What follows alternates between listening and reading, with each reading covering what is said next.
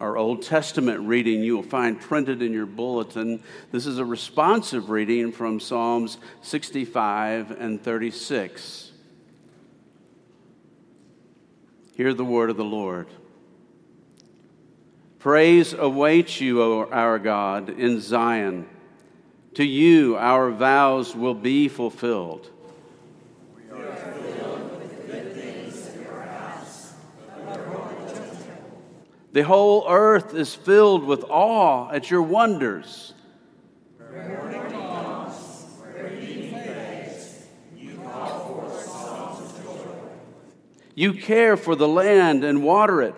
You enrich it abundantly. The streams of God are filled with water to provide the people with grain, for so you have ordained it. You drench its furrows and level its ridges. You soften it with showers and bless its crops. You crown the year with your bounty, and your carts overflow with abundance. The grasslands of the wilderness overflow. The hills are clothed with gladness. The meadows are covered with flocks, and the valleys are mantled with rain. They shout for joy and sing. How priceless is your unfailing love. Both high and low among men find refuge in the shadow of your wings. They feast on the abundance of your house. You give them drink from your river of life. And then the gospel reading from John chapter 6, starting in verse 1 and reading through verse 15. Hear the word of the Lord. After this, Jesus went away to the other side of the Sea of Galilee, which is the Sea of Tiberias. And a large crowd was following him because they saw the signs that he was doing on the sick. Jesus went up on the mountain, and there he sat down with his disciples. Now the Passover, the feast of the Jews, was at hand. Lifting up his eyes then, and seeing that a large crowd was coming toward him, Jesus said to Philip, "Where are we to buy bread so that these people may eat?" He said this to test him, for he himself knew what he would do. Philip answered him, 200 denarii worth of bread would not be enough for each of them to get a little. One of his disciples, Andrew, Simon Peter's brother, said to him, "There is a boy here who has 5 barley loaves and 2 fish, but what are they for so many?" Jesus said, "Have the people sit down." Now there was much grass in the place, so the men sat down, about 5,000 in number. Jesus then took the loaves, and when he had given thanks, he distributed them to those who were seated. So also the fish, as much as they wanted. And when they had eaten their fill, he told his disciples, "Gather up the leftover fragments, that nothing may be lost." So they gathered them up and filled 12 baskets with fragments from the 5 barley loaves left by those who had eaten. When the people saw the sign that he had done, they said, "This is indeed the prophet who is to come into the world." Perceiving then that they were about to come and take him by force to make him king, Jesus withdrew again to the mountain by himself. This is the word of the Lord. Thanks be to God. There's probably not a person in this room that does not know the story that we read in John chapter 6, the feeding of the 5,000 this morning. If when you were coming in this morning, I would have confronted you and said, "Do you know about the feeding of the 5,000? You said, "Well, certainly. Known that for a long time." I have a question for you. Why? Why did Jesus do this miracle? About every few weeks, I say this at the beginning of the sermon, It's my goal every week, whatever passage we're in, to teach it in such a way that you can go home, and if your wife's not here, you can say, well, let me tell you about John chapter 6 and the feeding of the 5,000. Or you can go home and tell your husband, if he's not here, let me tell you about the feeding of the 5,000. I know this passage. I can teach it now. Or you can go home to your children. Or if somebody says, well, what did you hear in church yesterday? I'll be glad to tell you. It's from John chapter 6, and I'm going to tell you about the feeding of 5,000. Well, folks, I want to answer that question this morning. Why did he do this? There's so much more to this miracle than you can even imagine. And that's where we will begin this morning. But before we do, let's pray and ask the Father to teach us, or we will not be taught. Let's pray together. Our Father, we bow before you as your priests. We hesitate to say that, Father, for that is an awesome privilege. It's an awesome title that you've given us, priest.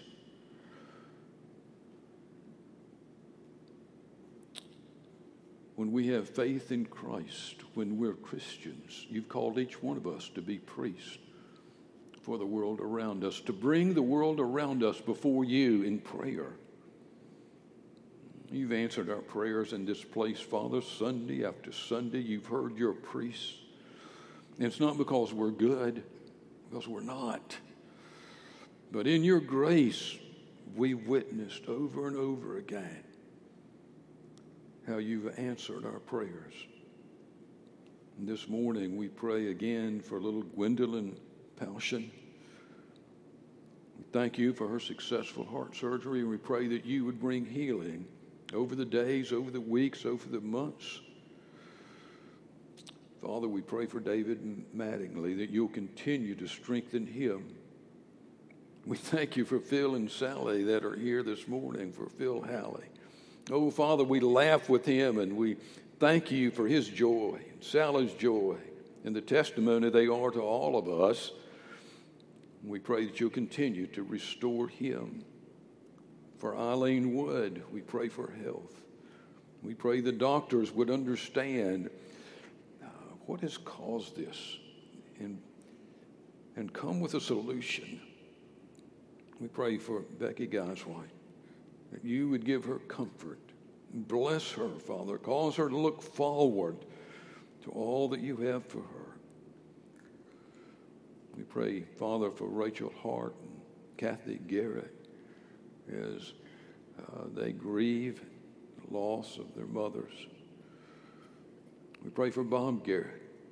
Bless the Garrett family and the losses they have suffered. We pray, Father, that there will be that strange joy that comes, a comfort that comes as you bring your omnipotent comfort to bear on these families. And now, Father, we pray that you would bless us as we open your word. Father, you know this is not just religious rhetoric on my part. I know that I cannot teach this, and you know that I know, in a way that will change people's hearts. No man that stands behind that desk has that power. But Father, I pray that when we leave here in a few minutes, we will know, all of us will know, that you have spoken. All of us will know something of this parable, something of this passage, and the power of it. Oh, Father, we're your children. And this is a great story, Father. And we're asking you to tell us about it one more time. Open our eyes to see and our ears to hear. For the glory of Jesus Christ, we pray. Amen. This morning, our title is The Extravagance of Christ. You probably don't put those two words together much. The extravagance of Christ. What do we need to know about the context of this miracle before we come to the details of the miracle itself. Well, first, I want you to know that this is the only miracle of Jesus, except the resurrection. This is the only miracle of Jesus that is recorded in all 4 Gospels. And I would ask you, well, how important is the resurrection? And you say, well, it's got to be in all 4 Gospels. Well, this is the only other miracle recorded in all 4 of the Gospels. What's that say to us? We better underline this miracle and understand why it's the only one listed in all 4. Secondly, there are significant antecedents to this miracle. Just prior to this, in chapter 5, we saw and heard Jesus make 5 audacious claims to deity. In the first claim, he asserted that he was one with the Father, that he was God along with the Father. And then he said this. Look at your scripture sheet or in your Bibles at John 5:19. So Jesus said to them, truly, truly. If you say truly once, you say listen up. If you say truly, truly, you're saying I mean really listen up. I say to you, the Son can do nothing of his own accord, but only what he sees the Father doing, for whatever the Father does, the Son does likewise. He went on to say that by the power of his voice, the Father raises the dead. And he said, that's what I do. By the power, Jesus said, I'm like the Father. I raise the dead by the power of my voice. Now, this is an important antecedent, a preface to the feeding of the 5,000. As Jesus is repeating something he had seen the Father do. You say, well, where did the Father feed all these people miraculously? Well, you go back when Israel was in the wilderness. Then there was no water. There was no food. And what did God do? Last week, Bryant preached on the water coming forth from the rock. Remember that? He gave Israel water.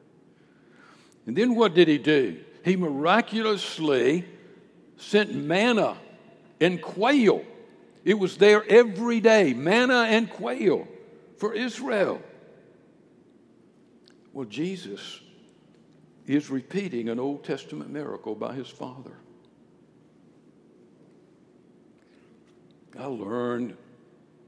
I saw my Father do this, and now I'm doing it. This miracle reaches all the way back to Israel being miraculously fed by God in the wilderness. Thirdly, there are significant antecedents. Well, there are significant addendums to this miracle that Jesus puts before the disciples that we will see in the rest of the chapter. These addendums are powerful that reach down even to this very day at Christ's Covenant Church. What are these? You'll have to come back next week and find out. I will tell you this, that this chapter in John has 71 verses. 15 of those verses are about the feeding of, tell us the story, the feeding of 5,000. That leaves 56 verses, and all 56 verses we're going to learn relate directly to the feeding of the 5,000. Fourthly, this is not a spur-of-the-moment miracle brought on by some urgent need. These people aren't starving. This was a planned miracle. Look at John 6, verses 5 and 6. Lifting up his eyes then and seeing that a large crowd was coming toward him, Jesus said to Philip, "Where are we to buy bread so that these people may eat?" He said this to test him, for he himself knew what he would do. We will see in a few minutes that this miracle actually took place toward the end of the afternoon. I think John begins his version by speaking about what happened before the crowd got there. They look up and they see this huge crowd coming. The popularity of Jesus was paramount at that time.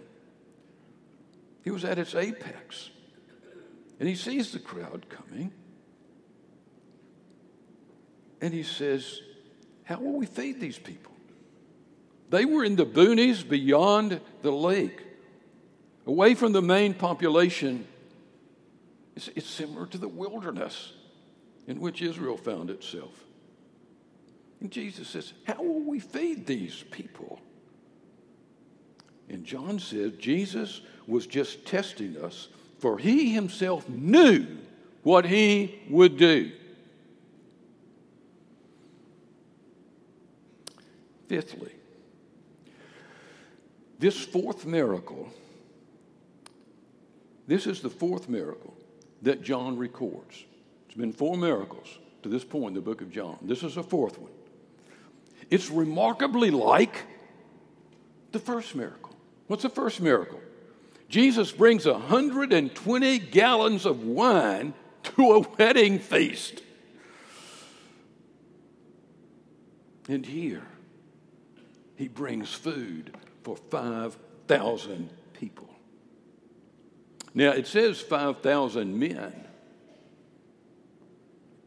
It says 5,000 men. If women and children were there, it could have been 7,000. 7,500. It could have been 10. We don't know. How many of us have put those? Have you ever put that together? The miracle of Jesus turning the water to wine, 120 gallons, in the feeding of 5,000. What do we say? This miracle is more than just a miracle in the moment. It's a sign, yes, a sign of who Jesus is. It's a miracle with an immense scope. It reaches far back into the past, and it reaches into the future. It has immeasurable height, width, and depth. With that understanding, I believe the miracle itself speaks to us of the extravagance, extravagance of God. Now, extravagance can have a detrimental meaning: excessive, indulgent, wasteful, generous to a fault. But it can also be very positive: a lavish generosity, an overabundant generosity, a luxurious generosity, a powerful generosity. That's the definition we will use this morning. And we will see, and I believe this is the intent of the parables, we will see the extravagance of God in Christ. First, I want you to see in this passage that Jesus is extravagant in his commands to his disciples. Now, that morning, he sees the immense crowd converging. These are thousands of people. And Jesus turns to Philip, and he said, where are we to buy bread? Now, get this. What if you're Philip?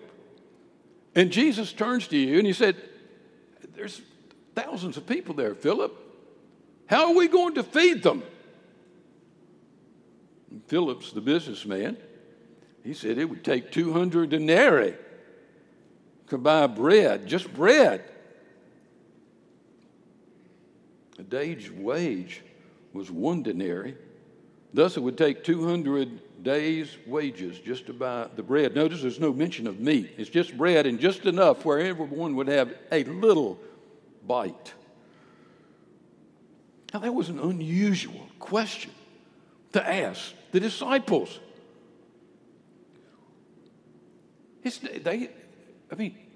When did Jesus, when he saw a blind man, when did Jesus turn to the disciples and say, how are we going to make this blind man see? How are you going to make this blind man see? When did Jesus say when there was a paralytic? When did Jesus turn to the disciples and say, hey, what are we going to do to make this paralytic walk?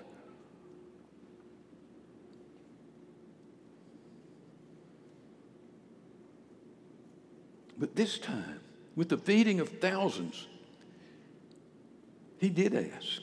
Then late in the afternoon, he asked at the beginning of the day, hey, Philip, how are we going to feed these people? And then he comes back to that subject. The disciples come back to that subject later in the day. Listen to Luke 9, 12 and 13. It's there on your scripture sheet. This is Luke's version. Now the day began to wear away, and the 12 came and said to him, send the crowd away. You know, they had thought about Jesus' question that morning, and they came back, we got a solution. We're not going to feed them. Just send them away so that they can go find a place to eat. Send the crowd away to go into the surrounding villages and countryside to find lodging and get provisions. For we are here in, remember the wilderness, a desolate place. But he said to them, you give them something to eat. So he does it again. This time he comes out and just confronts them. You give them something to eat. They said, we have no more than 5 loaves and 2 fish, unless we are to go and buy food for all these people. If you're standing there again, what if you're Philip? What if you're John? Here's 5,000 people. And Jesus says, hey, you want a solution to this? You give them something to eat.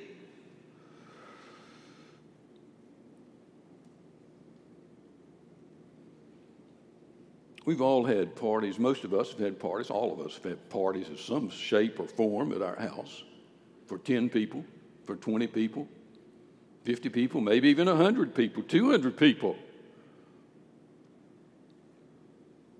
It takes a lot of food, a lot of money, a lot of preparation. And Jesus looks to his disciples on the spur of the moment. Hey, I want you to feed 5,000 people right now, this afternoon. Folks, what's our first point? Jesus is extravagant in his commands to his disciples. This is not unusual. Just before he ascended into glory, we sometimes our familiarity with Scripture, we're familiar with it, and we lose the wonder of it. We lose the extravagance of it, the hugeness of it. So Jesus, just before he ascends, in Matthew 28:19, he's speaking to these disciples who just several days before had run away. They thought it was all over. In the face of evil, they ran. And Jesus says in Matthew 28:19 to these same men, go therefore and make disciples here in Jerusalem. No? Make disciples of all nations, the whole Roman Empire, every part of it. As far north as you can go, far south as you can, far east or west you can go. Go make disciples, baptizing them in the name of the Father and the Son and the Holy Spirit. People, these men were fishermen, everyday Israelites. They weren't military leaders. They weren't brilliant theologians. They weren't scholars. They weren't powerful men of wealth. Jesus says, take the gospel to the ends of the earth. And you want to say, yeah, right. That's what they're going to. Jesus is extravagant in his commands. He does that with all of us. We try to weaken his commands. We try to make them symbolic, and they're not symbolic. Look at the commands of the gospel. Jesus comes to us and he said, what do you love? What's first in your life? Is it money? Is it your wife, your husband, your children, your parents? Is it pleasure? Is it sex? Is it success? Is it power? Whatever is first, deny yourself. Love me first. Time after time, I've read the verse in the Gospels to someone sitting in my office where Jesus said, love me more than you do your children. Love me more than you do your father or mother. Now, this proves the extravagance of the claim, of the extravagance of that command. Because time after time, I've been speaking to a man or woman that did not know that verse. And they looked at me and said, Jesus didn't say that. I said, right here, he said that. I'm supposed to love him more than I love my children? Yes, that's right. That's not symbolic. He really means it. We're in the middle of a whole generation that have turned their children into idols. They bow down every day. He says, love me first. Whatever your treasure is. He goes on. Love your neighbor as yourselves. Well, I don't like my neighbor. He's got money or he doesn't have money. He's the wrong color or he's this or that. Jesus makes no qualification. He says, love your neighbor. They're your neighbor. You love them. Period. And you say, I can't do that. Well, you can't follow Jesus then. It's just that plain. We want to do away with this. He says, love your enemy.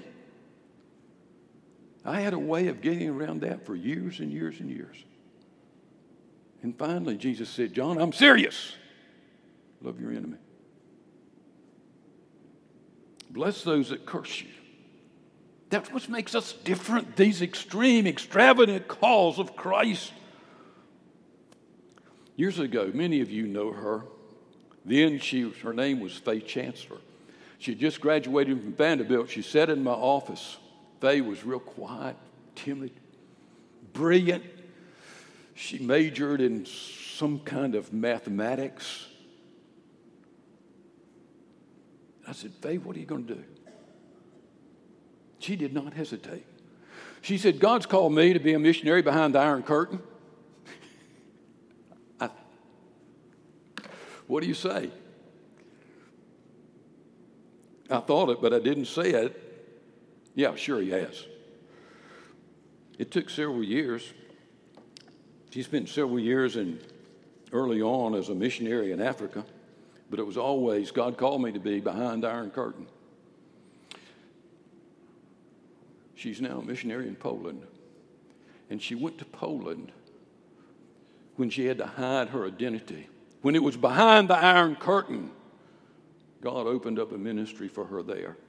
And she's been there for decades.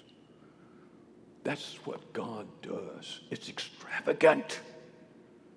And don't you look at her and say, well, he doesn't call me to be a missionary behind. I'll tell you, you have in front of you in the New Testament the extravagant call of Christ in so many areas of our lives. Jesus is extravagant in his commands to his disciples. 5,000 people, you feed them. Secondly, Jesus is extravagant in his acceptance of what is given. Look at verse 8. One of his disciples, Andrew, Simon Peter's brother, said to him, there's a boy here who has 5 barley loaves and 2 fish. But what are they for so many? And Jesus said, have the people sit down.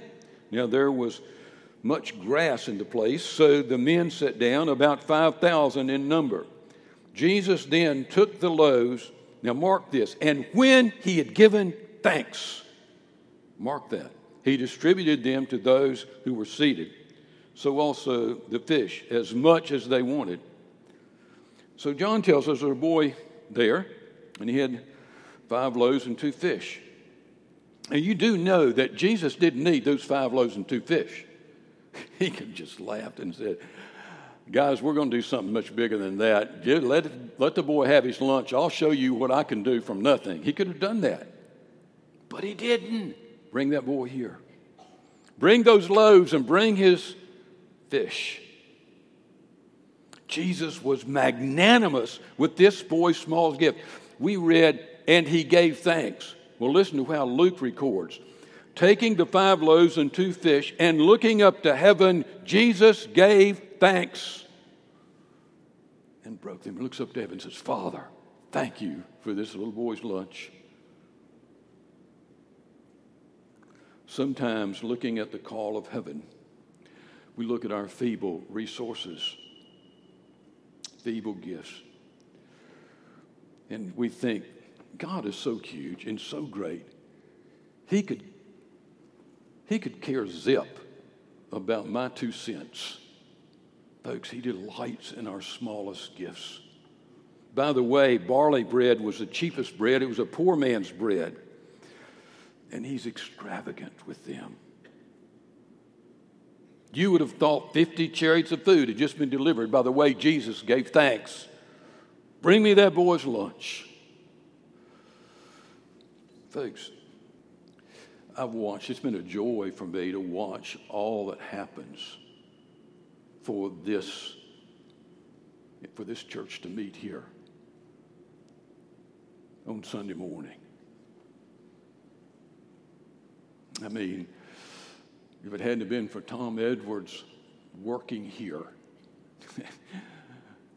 as, walking in and saying, years, a long time before this church was ever born, and walking in to Madonna and saying, you got anything I can do? He swept floors, he fixed desks, he did all kinds of stuff, just small stuff. And look how Jesus used it. Men coming in here and setting up, men and women, setting up chairs. I mean, for this to come off on Sunday morning, it involves a lot of people. A lot of small things go on to make this happen. We're getting ready. We're looking for, everybody knows this, we're looking for property. And the Lord's blessed and given us money. But it's going to take a lot of money. And some of us are sitting there and say, you know what? I can't toward a build. Most I could give toward a building fund right now is $10 a week. Just remember what he did with the 5 loaves and 2 fish. You bring your $10. God will explode it. God will use it. He'll build a church. Jesus is extravagant in his commands to his disciples. He's extravagant in his acceptance of what is given. And finally, Jesus is extravagant in his provision. Hang on, folks. Hang on tight. Look at verse 11. Then Jesus took the loaves, and when he had given thanks, he distributed them to those who were seated. So also the fish, as much as they wanted. And when they had eaten their fill, he told his disciples, gather up the leftover fragments, that nothing may be lost. So they gathered them up and filled the 12 baskets with the fragments from the 5 barley loaves left by those who had eaten. Jesus explodes the 2 fish and 5 loaves into thousands and thousands of fish and loaves.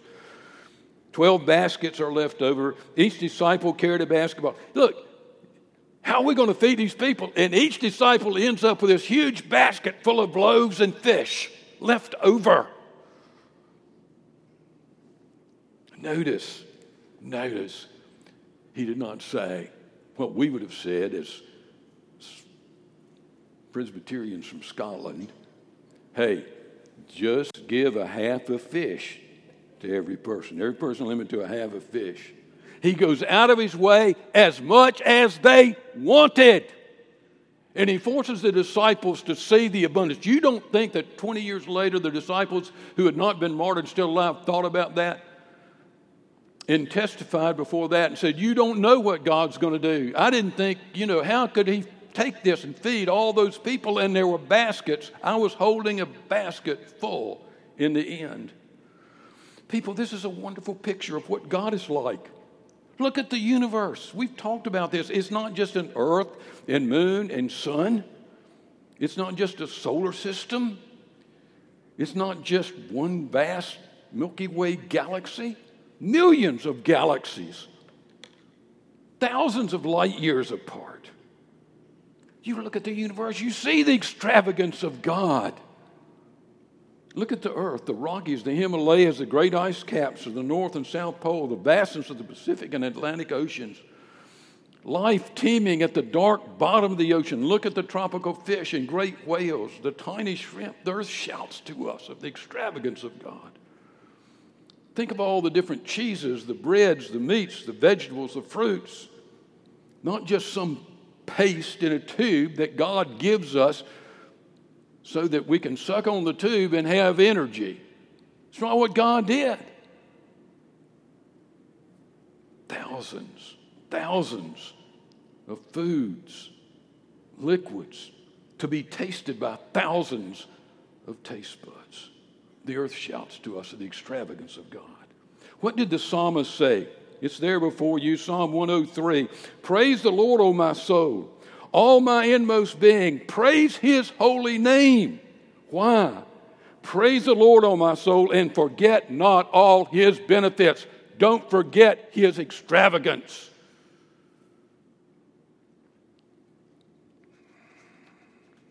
Well, would you like to have been there that day? I would have. But the feeding of the 5,000 pales in comparison to his greatest extravagance. The abundance that God has given us in creation costs him nothing.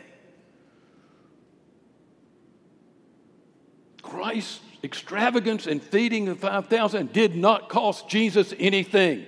He just commanded. It was done. But when he saved us, when he forgave our sins, his extravagance reached absurd extremities.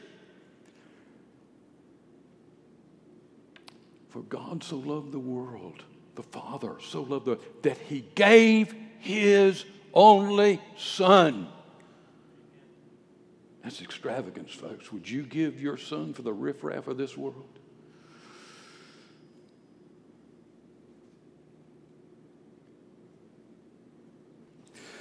Jesus fed over 5,000 people that day. It was a powerful demonstration of his extravagance. But last Sunday, in this very church, in this very gym, in this very sanctuary,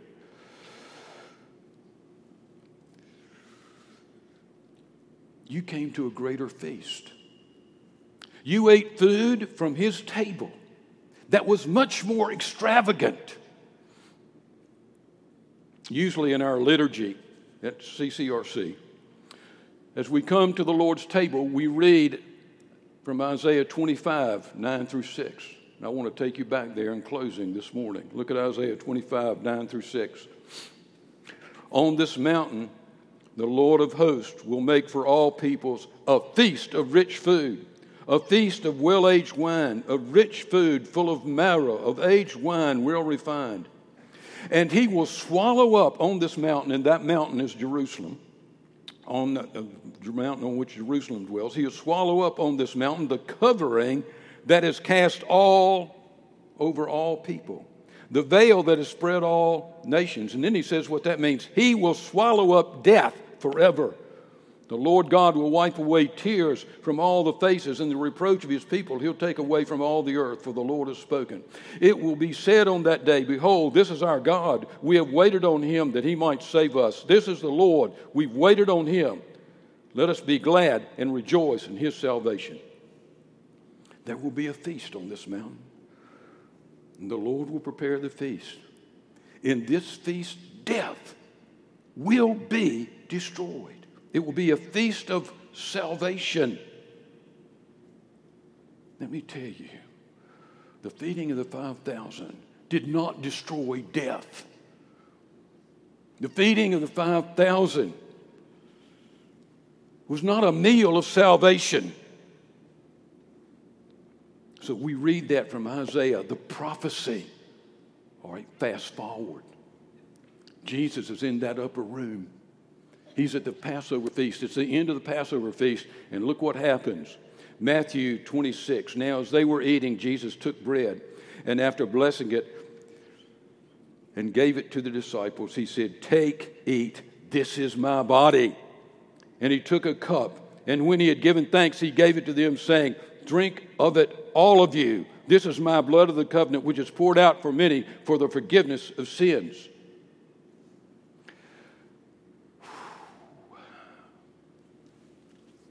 That's the fulfillment of Isaiah 25. Do you understand? That's the meal, that's the feast of which Isaiah wrote. And we say, man, I worked on this. I said, I'd like to have been there with you. He says, Lazarus, come forward. I'd like to have been there that day and seen this magnificent feast for 5,000 people. They had to be talking about it for years later.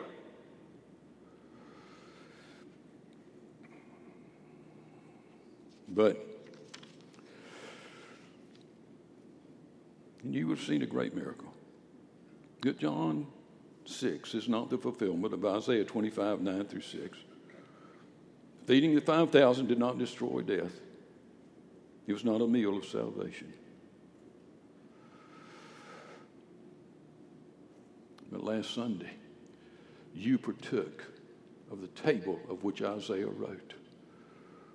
It's the richest food, the bread, the body of Christ, the wine, the blood of Christ for our salvation.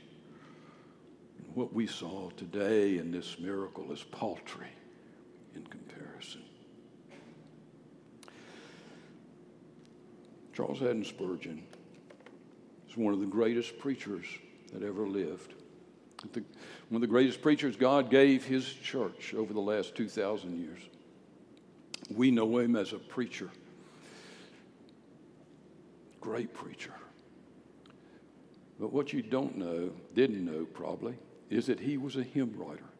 He wrote many hymns. There's only one hymn by Charles Haddon Spurgeon in our hymn book. The title is Amidst Us Our Beloved Stands. It's hymn number 427. He wrote this looking at the Lord's table. And that's why we're going to sing it this morning. Looking at the Lord's table, looking at the feast. It's much greater than the feeding of the 5,000 people. It destroys death. It's a meal, a feast of salvation. Let's sing 427, standing as we sing. You